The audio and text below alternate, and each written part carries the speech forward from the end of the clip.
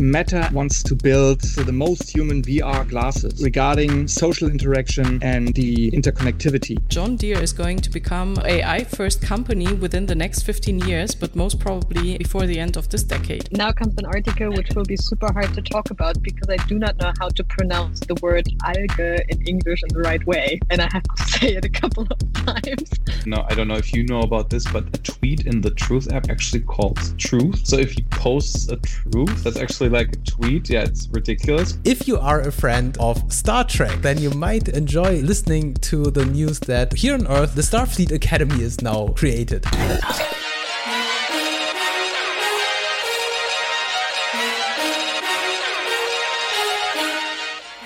Way too loud as always. Hi and welcome to episode 25 of the Tech Review. Every 2 weeks we gather to discuss the hottest topics in science, technology and innovation. On camera 5 today we have Alex. On camera 4 we have Chris. On camera 3 we have Vincent. On camera 2 we have Henrike. And on camera 1 this is me. Hi, I'm Tarek. Oh, so many people today. Yeah, and if you like what you see here, you can of course follow us directly on our websites ideasengineering.io and freetech.academy, or of course on one of our many social media channels. And you can find the links down in the description or in the show notes, depending if you are watching us on YouTube or if you are listening to us on Spotify. Both is possible. And so, without wasting any more time, let's jump into the news because time is as always tight. And let's see who's going to start today. It's Alex. How about that? Would you like to start with John Deere? Yes. So you may know John Deere as a company building machines that are actually for agriculture. So everything that is agriculture related, right? And so John Deere is not just building agricultural machinery and doing awesome stuff with that. But what they did, or what they do throughout time, they developed a lot of autonomous machinery for agricultural purposes. So the focus of this article that I brought with me is that John Deere is going to become a mobile first definitely, but also AI first company within the next 15 years, but most probably before the end of this decade. Why? They found this opportunity during also Corona. The article says that is also a Corona-related or COVID-related thing, to find people going out there and, like doing the crops, wielding the fields and so on. So it's an issue. And so they have machinery that is driving autonomously over those fields and actually doing the crops, working on I'm lacking the vocabulary in English if I'm honest. Doing everything that is related so that you can actually get comfortable as a farmer and come back eventually and look onto the field and you see that the job has been done.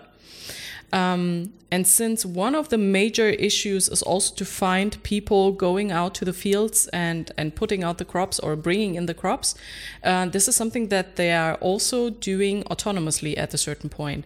And you may not know that GPS, as you know it today, and the precise GPS that you have all on your phones and everything that is, like GPS related, they teamed up before the millennium, the new millennium started. They teamed up not only with I forgot the name of the company that they team up with, but also with NASA. And I know that this is an issue here within this round, to actually come up with the technology to find very precise GPS data in order to not be off by many meters or many inches, or what do they use over there? Like lots of space in between where they intend to be and where they're supposed to be with their machinery. So this is something eventually AI is going to take over John Deere completely, and also tomatoes, potatoes, and everything else that you're going to eat in the future is going to be AI infused. Yeah, I think this makes Sorry. Yeah, Vincent, please go ahead. No, you go ahead. No. I just want to say, I think agriculture is the obvious choice for AI technology because in terms of automation, we always observed how much automation was developed in agriculture, and back in the days there were so many people involved with planting crops and collecting crops, and so I could imagine that at some point of time, exactly as the video shows right now, everything can be automated by the machines. It's like driving a truck, right? Driving a truck can be automated. Driving a tractor and plowing the fields, why shouldn't this be automated and maybe even optimized? Vincent, please go ahead. Yeah. No. We actually had kind of the same thought. I also wanted to say that I think that especially the demand for to harvest crops and to do it right and to do it also very sustainably so that we can generate as much food as we can from the fields without ruining them is super important, and therefore I think that's great. Also, I think it fits in nicely with our discussion I think we had last time about the construction robots, which actually are quite similar. I mean, they're working with AI, and they will need a lot of very precise location services and stuff like that to work as efficiently as possible. So I think this is just this sector of technology that we're not necessarily seeing because it's not presented by, I don't know, Apple during their keynotes and you can do it with your phone, but the sector that now comes and actually has much more impact, or the technology has much more impact there than our LiDAR scanner on the phone we have that nobody of us has ever used professionally, I guess. Except for Chris, maybe I don't know what you do with your tools, but I'm pretty sure that maybe you have more use than I for this LiDAR scanner. Right. Yeah. I wonder if I can also upgrade my dad's 40-year-old John Deere with the technology, because that would be pretty useful. But correct me if I'm wrong, but they currently just use it or have like proof of concept or something in the US, or do they also? I'm not sure whether they're shipping in Europe those, but I imagine that, or I think that the big vision is going to be that everyone on the planet is going to use it then, obviously. And one of the things that is very interesting is that if you think of autonomous driving and what it did and GPS-wise, this is something that basically prepped the field for autonomous vehicles as we know it today from, like marketing, Tesla and so on.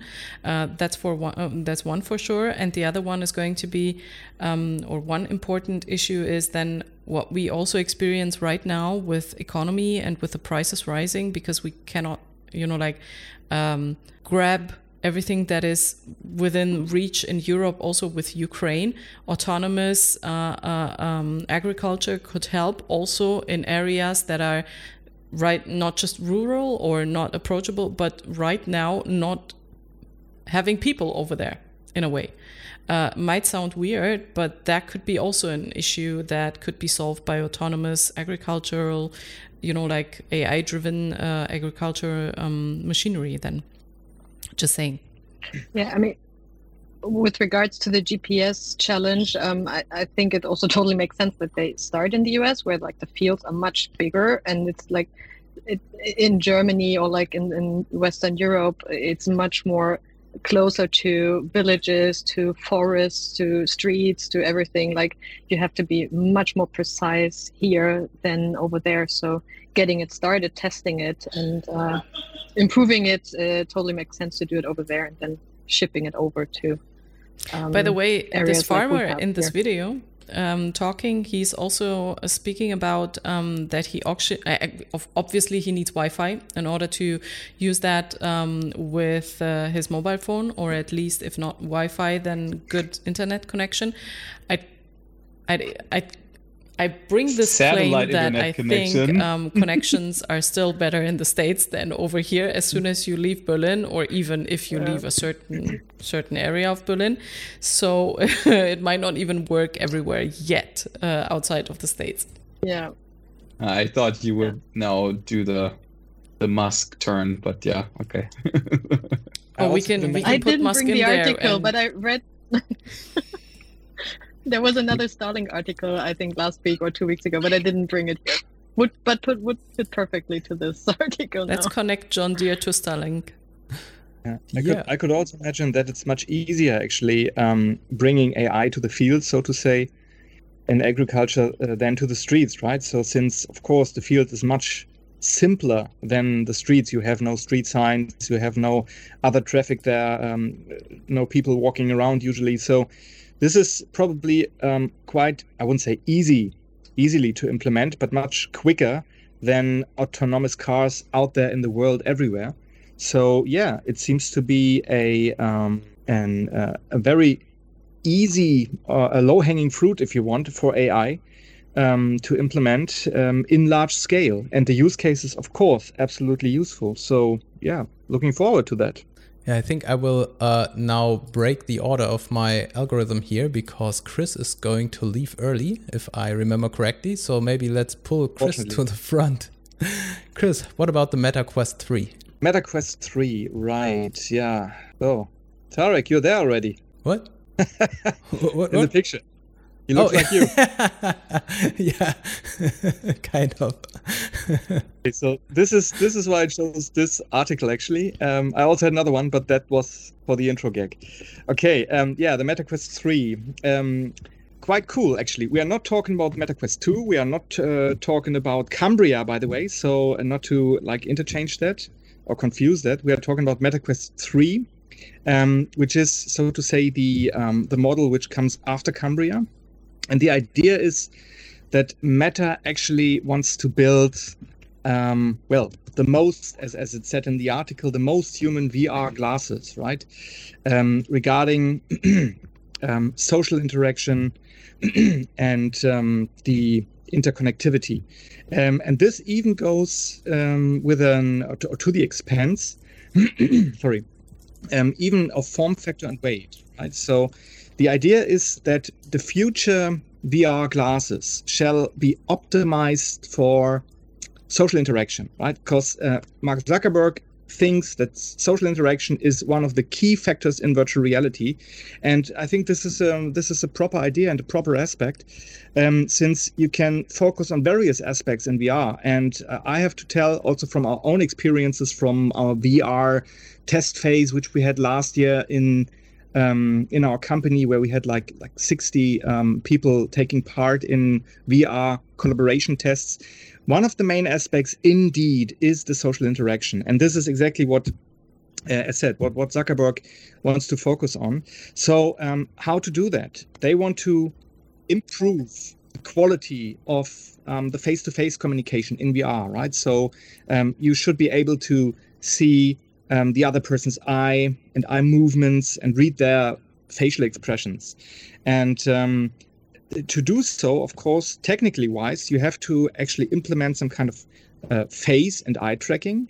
And then that might be possible. And then it might be possible actually to read these micro movements in your face by all these trackings, and then actually project that onto your avatar, so that you really have the possibility to connect socially on a very high level, right? Really on the level of your facial expressions.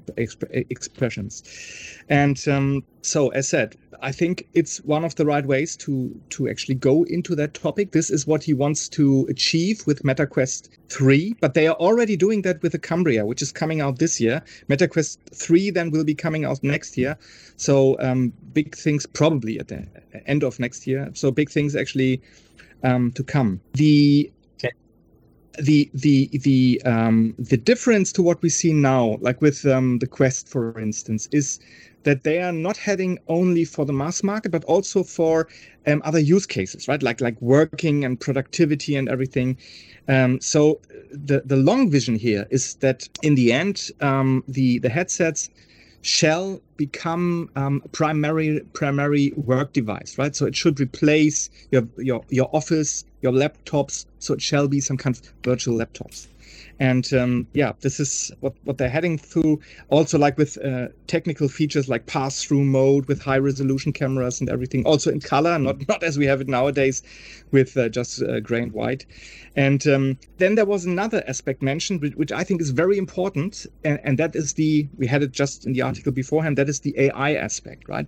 So what they also want to put into their glasses, into their headsets, is a new generation of AI assistants, right? So, because as Zuckerberg said, so with with such glasses and headsets, that will be the first time that an AI system actually will be able to truly see the world from your perspective. And this is directly through the glasses. So the AI more or less sees the same as you see and can react on that.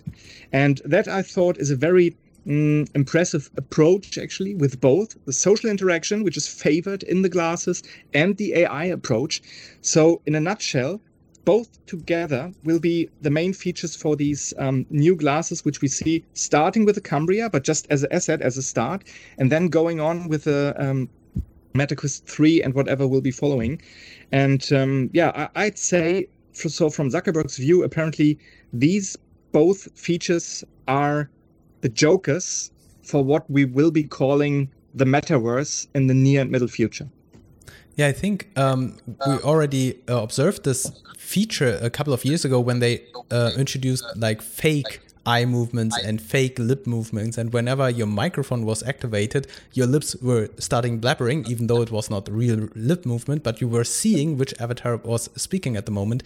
And I think the same was with the eye movements. The eyes were moving, and when your face was tilting towards another person, the eyes were locking, even though the headset did not actually track your real eye movements, but it made the avatars so much more lifelike.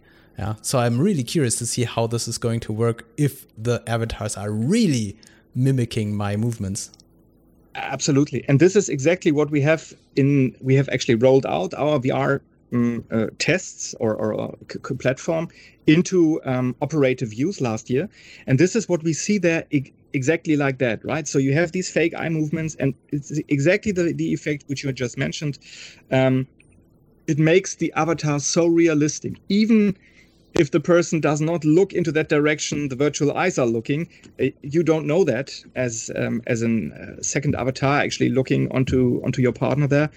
And it's even that makes the whole thing realistic. And now imagine that it's the real movement, it's the real facial expression which you have there. And then I could imagine that, and I absolutely go together with Zuckerberg in that point, that the social interaction might be the key for the virtual realm, and also then later on for the metaverse, for the virtual metaverse, not the real world metaverse. Yeah. Okay, let's continue with Henrike. Or does Chris have another article that we take beforehand? We can, of course, we can pull him to the front, right? Let's... So I don't want to vordrängeln. So if only if... But you have to leave in 5 minutes, so right. let's yeah. talk. Fortunately, I have to leave earlier. Yeah, we have a hiring talk today, so I'm very sorry, but I have to leave. But okay, if it's okay with you, I can also mention that, because it's really a nice one. I like that a lot.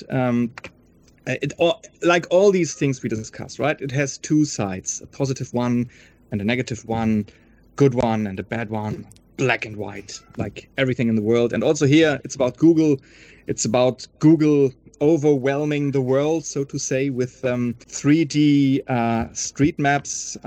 So the cool thing here is, it is cool. Although it's, again, Google overwhelming everything, on the other hand, of course, it's also very, very cool, right? So they are actually creating some kind of immersive view of the world. So they are creating digital twins, but visual digital twins of the world. So what we see in this article here, which I brought, is some kind of further development of Google Earth, of the 3D view actually of Google Earth. And also here, of course, this is massively AI based, as most of the services from Google. And here they work with a neural technology, which is called neural radiance fields, or NERF, just as the play guns. So the neural radiance fields, and this is some kind of neural rendering where you can actually turn 2D photos into a 3D perspective. I mean, this is not really new, the concept, but what is new, that they actually did that not just for a picture or a single space or something, but they really tested that shortly, like with an 8-block scenery that was, I think, was the Alamo Square, they said, in San Francisco. And that is quite a huge thing. And then they actually got that further, the whole thing. And they took trainings data from camera cars, like with 2.8 million pictures. And I think now they are able to project selected areas, like in various cities. I think they're called San Francisco, New York, LA, London, and Tokyo it was. Yeah. And the cool thing is, as said, that the neural networks, they can learn. So the representation of 3D objects and scenes. So from actually taking all these 2D photos and render them in real time in 3D. And the cool thing is they can do that from different angles and daytimes. So I think there's a video in there, and if you can see the walk or the ride actually through the streets, you can imagine that it had been 2D pictures which have been rendered and projected into 3D, but it looks so nice and so smoothly. And what's really cool is that they really can project, as said, various daytimes from day to night into these perspectives. That's a very, very cool thing to do, I think. And it does not stop in the streets. That's also very, very interesting, that they are able actually to get that further, even into spaces, into rooms. Like, for instance, you can get into a restaurant there, and then you can dive into the individual environment of this restaurant. Also, everything in 3D. And yeah, I mean, this is a totally new experience in regards to what we know from Google Earth 3D so far. So it's really three-dimensional. And according to Google, the new view runs also on every smartphone via immersive stream from the Google Cloud. And yeah, I thought that is quite striking. So I wanted to bring that into our little round here. And once again, we see that Google, as said, is in a way becoming overwhelming, and that they are not just having a navigation app with Google Maps or Google Earth, but that they are now really digging through the real world as intensively as they are digging through all the internet data. So this is becoming a little bit creepy, of course, creepy and freaky. But yeah, on the other hand, it's also cool. So you can do your own, bring in your own ideas if you like that or not. But I just wanted to present it to you guys because I thought it's worth presenting and worth mentioning here. Yeah, I think what they really did well is mixing up real data and fake data or fake imaging. For example, they are showing weather, but not like real weather, but they import the weather report. And so if they know it is raining, they are generating artificial rain. And when they see there's a traffic jam, they do not show the realistic or the real cars that are standing in the traffic light, but they know there's congestion, and so they simulate a traffic jam. And so you see a real simulation of the real world, even though it's not real-time camera imaging. I'm excited to see what this will do to architecture, for example, and any other area where you more or less fake the real conditions and you're not reliant on that the right car is at the right place at the right time. So let's say let's take this and let's have a look on, I don't know, big infrastructural systems or even very individual objects, and then they animate the rain or snow, whatever this kind of stuff. And I mean, I know from a friend that this is very expensive to do right now in these very professional areas, even though that the use is more or less, it's professional-ish. It's not really like every raindrop has to fall into the right place, and at the same time, it still has to happen.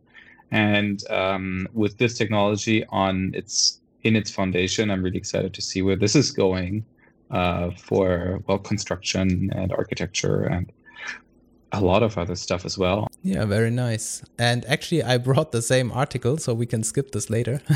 Yeah, funny. Not from the same newspaper, but the same topic. Okay, but let's jump back to Henrike. But then you can see that it has been an important one. So yeah, definitely. Like actually, had an eye on that, so it must have been quite important. Yeah, and I'm really looking forward to test this out, because these renderings in this article, they look unreal, not like the Unreal Engine, but it does not look like something that is really happening on my smartphone. Yeah, so that will be the big test then. So let's check it out when it's available then. Right. Okay, thanks a lot, guys, actually, for taking my 2 articles. So as in the beginning, as said, unfortunately, I have to leave now to a hiring talk, but it was fun and a pleasure and an honor, like always. So thanks again to you guys. Thanks again to everybody listening and viewing. Talk to you and see you next time. Bye. Bye-bye. Have a good one. Everybody else stays. Not everybody's leaving. Yeah, please. All right, so now comes an article which will be super hard to talk about, because I do not know how to pronounce the word algae in English in the right way, and I have to say it a couple of times. So bear with me when I try to somehow talk about that. Yeah, right. I think algae. Algae. I go with algae. All right. Or what would you have said? Can you please give us an impression of what your impression of the word is? No. Obviously, it was also algae. So I found this quite interesting. It's about scientists who did a proof of concept to use algae-powered chips. And they did it for 6 months, and they used blue-green algae to power a low-energy computer chip. They put it basically into a little metal box, the size of an AA battery, and left it on a windowsill for 6 months. And the algae photosynthesized, generated a little bit of energy, obviously not much, but just enough to power the chip. And the plan actually is to use it for Internet of Things devices in the future. They mention, it's less harmful to the environment than solar power and also traditional batteries, but it's quite inefficient as it's only absorbing, I think, 0.25% of the energy of sunlight compared to 20% that we can get out of solar panels, for example. But the good thing is it's not just storing energy, but also generating energy continuously. So it's rather cheap to produce, and it's rather environmentally friendly. So it's quite nice to see that it's already working, and curious to see how they can actually implement it later on in actual products, how that will work out. But I found it quite, astonishing that they use that now for powering chips.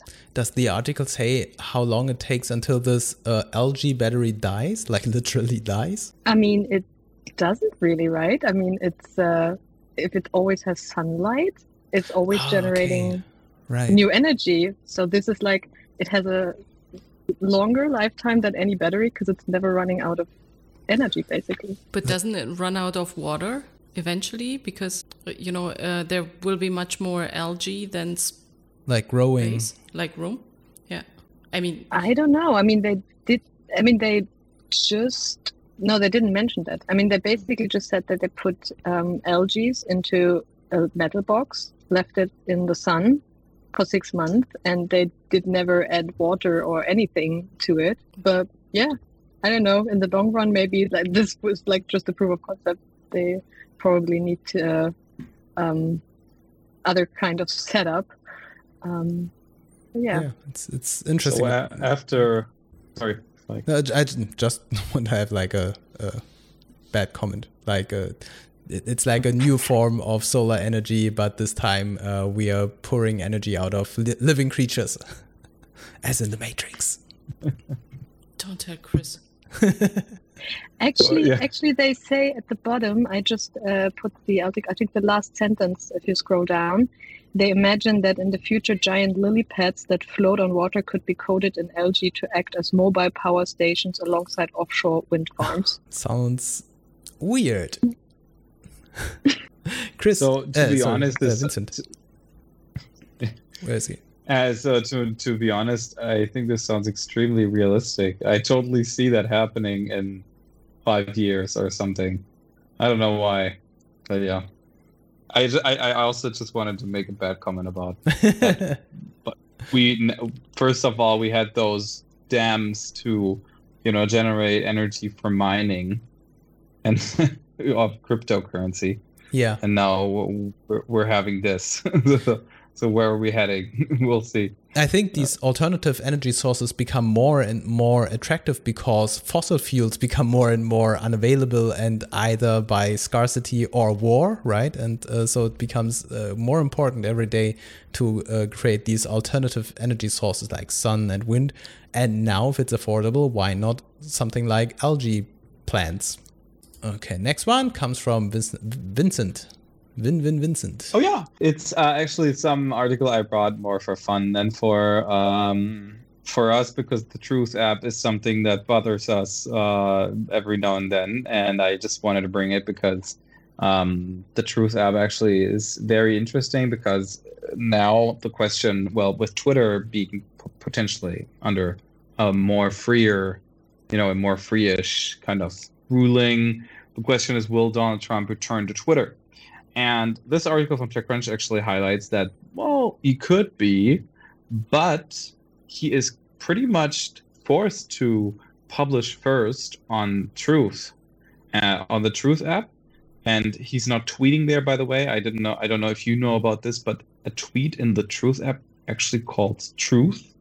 So if he posts a truth, that's actually like a tweet. Yeah, it's ridiculous. But so he has a contract with them. He is becoming one of the biggest shareholders or something like that very soon. And he has this contract that he cannot publish anywhere else. There are like minor exceptions, like if he's running again for president, for example, like any kind of being a candidate that's a political candidate, that's I think out of the contract. But so even though he could return there, he would always have to wait, I think, 6 hours after a tweet could, come up. And I thought that's really funny because, I mean, he created this own environment. The Truth is definitely much smaller than Twitter, even though there are other questions about the legitimacy of accounts. But I brought another article about that later. But I thought it's really funny that this Truth app actually, now holds him back from coming back to Twitter. Who's the Democrat genius lawyer who came up with that? Actually, it's, I think, governor and also he used to be governor and now is CEO of the Truth app, and also co-founder, something like that. And he is not Democratic. He's obviously a Republican. As far as I know, don't hold me down to that. Read the article, people, please. I mean, obviously it's to drive traffic to the app. So I don't know if this is just a very interesting, sarcastic concept, but no, obviously it is to drive traffic. Yeah, but if you compare the reach that the Truth app has so far compared to the Twitter reach, he's probably not very happy about this regulation. No, the Truth app has it also is mentioned that the Truth app is not very performant. It is supposed to be running well. It has a very rocky start. It is only available on iOS, only available in the States. Not saying that he had a lot of followers compared to the one in the States outside of the United States, but still, I mean, there definitely would be people subscribing to him on Twitter again, maybe. And therefore, yeah, I don't think he's really happy about that. But on the other hand, who would have predicted that Elon Musk is going to buy Twitter? And also, I think like the waiting list is super long, right? To get on the app. I think also in this article it was mentioned that some journalists they signed up for the waiting list in February, and they got into the app end of April or something. So you have to be quite patient to get in. Interesting. Yeah, it's a lot of people waiting there. Yeah. I just thought maybe they are screening people before they let them in, and so journalists can wait for forever before they can see actually the truth. Yeah, messages. They check beforehand if they really, if the journalists that really tell the truth, right. only then you are allowed to get in. Yeah, but it's really weird that they call this like truth. If I go on there and now I post like this message, I'm now the Emperor of Earth, then I posted a truth, right? Exactly. Well, it's your truth. It's my truth, right? Yeah. You could say other things. The world is flat, or the elections were fake, all that kind of stuff. And it may be true. Yeah, I already downloaded the Truth app simply because I'm really, really curious, but I did not register yet. But it seems that it will take some time, so I should do this soon. Yeah, please do it. And then like in autumn, we can talk about it. Right. If this app still exists. Yeah. But I mean, it's privately funded, right? So why shouldn't it? Okay, yeah. I brought also an article about AI. And this one I like very much, even though it is a scientific study, not a product that is released yet. And so someone built something that is totally overdue, and it is an AI-based traffic system. And so they built a simulation where they have this artificial city, and an AI is controlling all the traffic lights. And it does so by scanning all the streets and understanding where is actually congestion, where are a lot of cars and where are no cars. And I'm not sure if you know this, if you are drivers as well, but sometimes it happens that you are standing at a traffic light and there's no traffic at all. So you could simply go there, but you have to wait. And other times there's a lot of traffic, and so the traffic lights are not working in your favor. And wouldn't it be great to have an AI that is understanding where the traffic needs to flow more quickly, and at other points where there's no traffic needed at all, and so the traffic lights simply stay red or something like that. And so the system would saving people a lot of time by optimizing the traffic flow dynamically based on the traffic situation and optimize it for the ideal flow. And they present this on a conference right now. I think, where was it? The very beginning. And yeah, it's like the Multi-Agent System Conference 2022. And so I really hope that this is something that will be picked up by the governments and the people who are controlling like city traffic, because I think this is one of the few use cases where it's undoubtedly advantageous to have like an intelligence controlling the traffic lights in a good way. And I know we already have some kind of automation where traffic lights stay red until you actually pull your car in front of it, and so it understands, oh, like with pressure sensors there's someone waiting, and then it's reacting, but it's not really intelligent. Yeah, and if you see how much problems we have in the city centers with all the traffic, I really think this will be a state of the art in the future, that everything, all the transportation will be like managed and optimized by AI.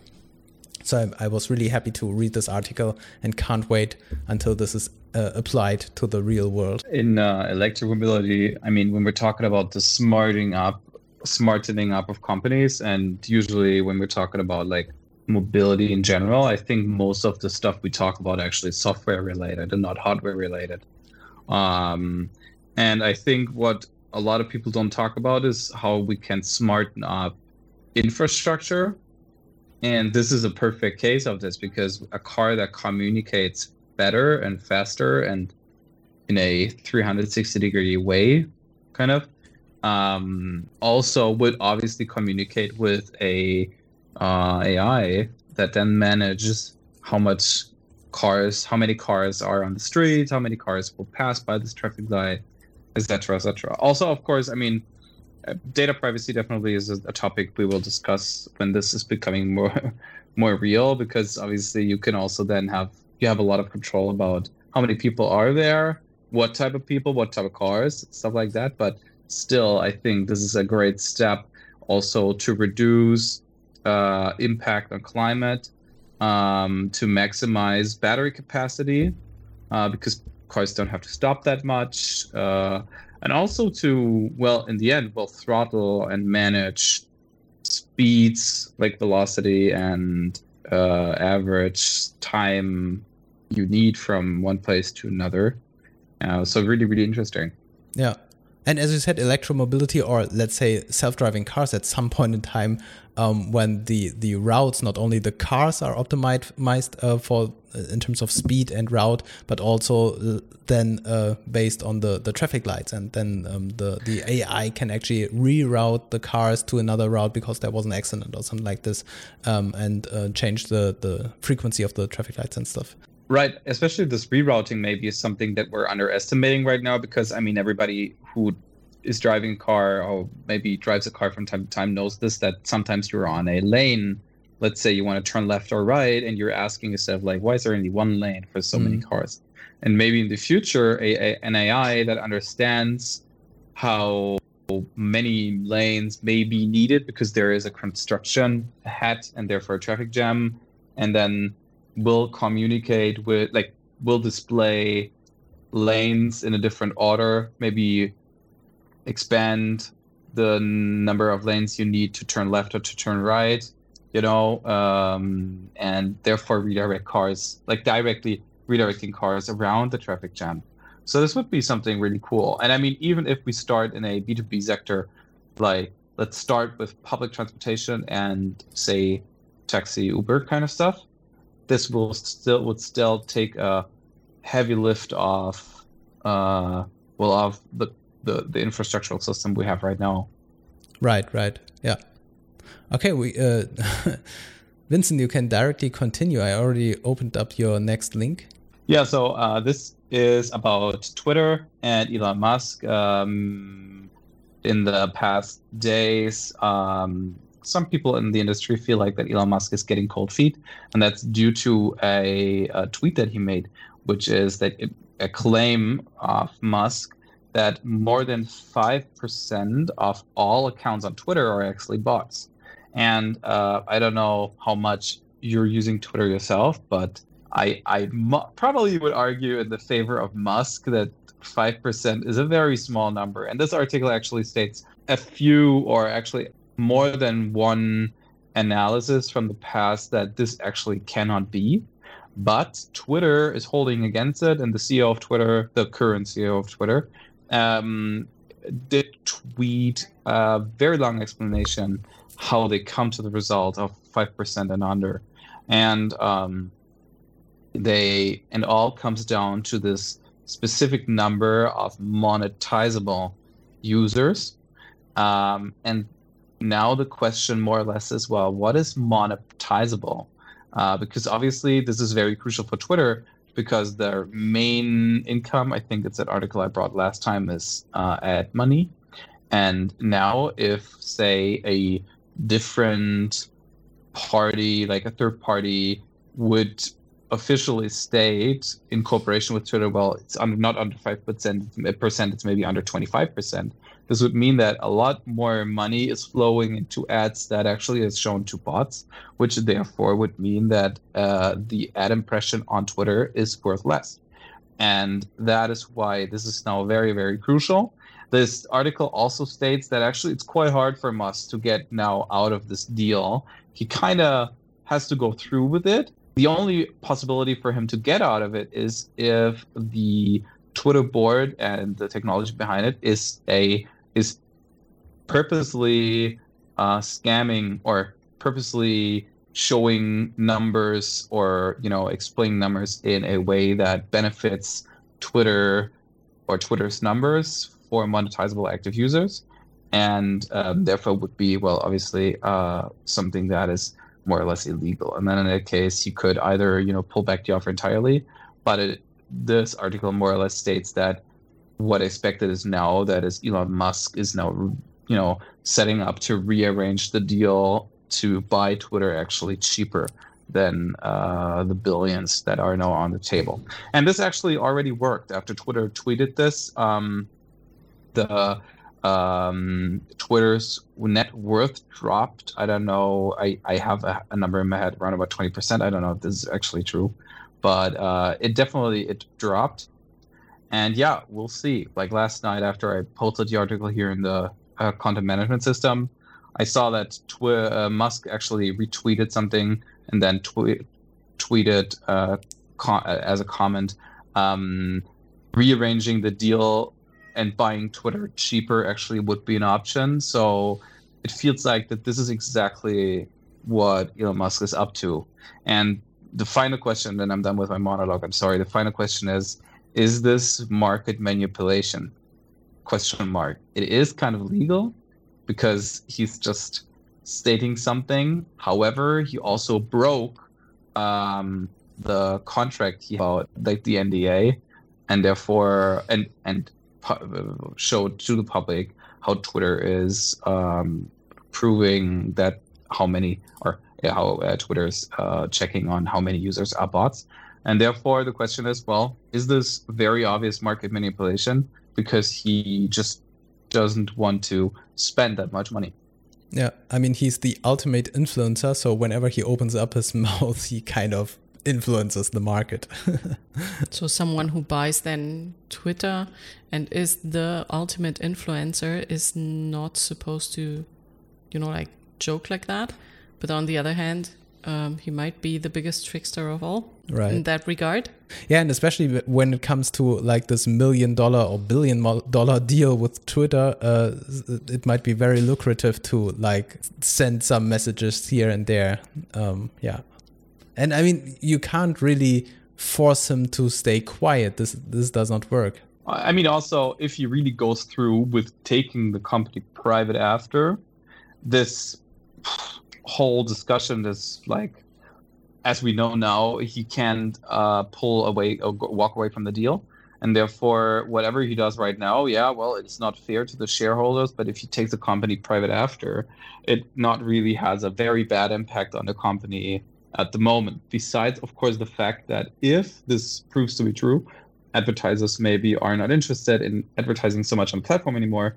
However, he also, as you know from last time, stated that he wants to limit advertising on the platform very, very, very much. And therefore, it sounds like something that works very well in Elon Musk's head.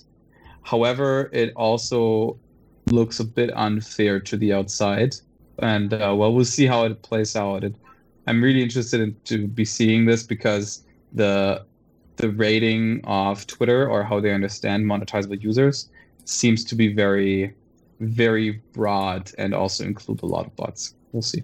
Right. Yeah. And I just saw my second article was the one that Chris already showed, and we already had Chris' second article. So Vincent, you brought actually a third article. I'm very sorry. I'm very sorry. We can skip this. This is about Twitter and its new tab. And fine. Actually, it's just for it's a bad news just for Tarek and me, because we don't know, we can't find out about trends anymore. Because TikTok actually learned over the past that people are using the Discover feed not that much. And what they basically do is that they discover TikTok either via the For You page or via the search icon. And therefore, the Discover page more or less is just for people like Tarek and me who own a TikTok account and, try to understand what's going on there and what is driving traffic right now to my videos, what sound, what do I have to do. TikTok is a lot about replicating what you see on there, and this the Discover feed actually helped a lot. And now this is replaced by the Friends tab, because TikTok sees itself more and more as a platform for entertainment, obviously, which it is, but it also sees itself as a entertainment platform between friends. And this is something they actually learned looking at Snapchat, because Snapchat sees itself as exactly that. It's a connecting app for friends. You can communicate there. They have messaging and all that stuff, but they also have this deep in their core. They have this story feature that is very like perfectionized, if you want to call it that, and it is for entertaining other people without really connecting to them, but still knowing them. And that is what TikTok now is implementing. It started in a very small group. Now it's very large. I'm also part of the test group. Tarek, I'm pretty sure your verified account is in there too. So you creator account, I'm sorry. And therefore, it's very interesting to see how this will turn out.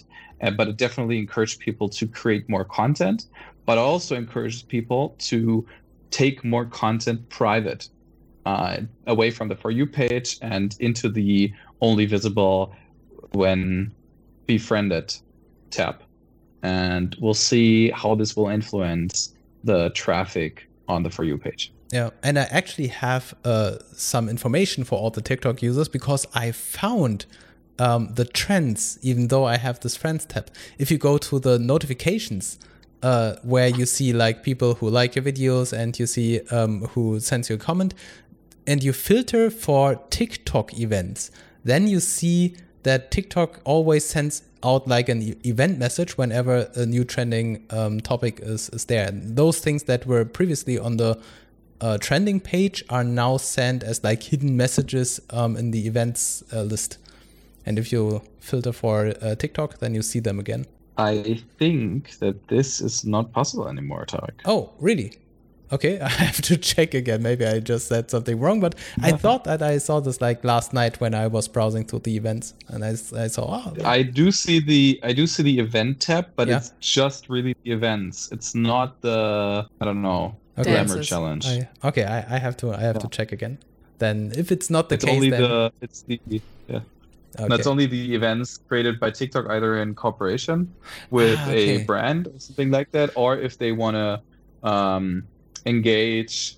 Like last year, they had this really big EduTalk challenge, which was made by TikTok, and I think that's what's visible there. I don't think it's for some weird sound. Okay, I see. Okay, but nevertheless. Okay, then we are already through the list, but since we are out of time, but still, there's one thing, because I lost one of my articles. We didn't talk about Space Harbor.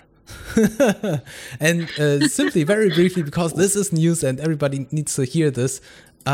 If you are a friend of Star Trek, then you might enjoy listening to the news that here on Earth, the Starfleet Academy is now created. And of course, it's not called Starfleet Academy, it's called Star Harbor Academy, but it's basically doing the same thing. It's a privately managed academy that educates and trains astronauts or people working in the space industry. And this sounds weird because we already have like NASA and ESA, and they already create like astronauts.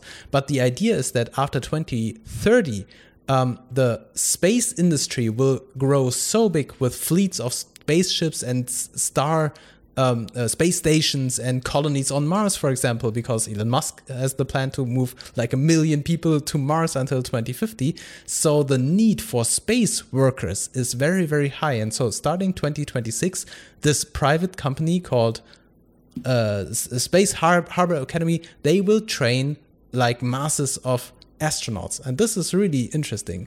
And of course, it's not like one-to-one what Starfleet Academy was, but we now have schools and academies for astronauts. And so I really think this is incredible that, again, once again, I say we live in the future and everything that we touch right now is like science fiction, but it's really like a privately held academy for astronauts. And so you do not have to apply to NASA or ESA anymore if you're planning to travel to space or work in space. Yeah, even though you have to wait until 2026 and you have to have a lot of money for this education. Hint. Yeah, but there was no price tag mentioned so far, right? Because I just subscribed to the newsletter. I did too. To get to know the info. How much it's going to cost, etc. But yeah, great. Did you news. click enlarge? Yeah. Okay. Yeah, it was. Yeah, on the right here. I'm not sure if this is always on Ars Technica that you can enlarge a picture, or if this was another Star Trek hint, like enlarge.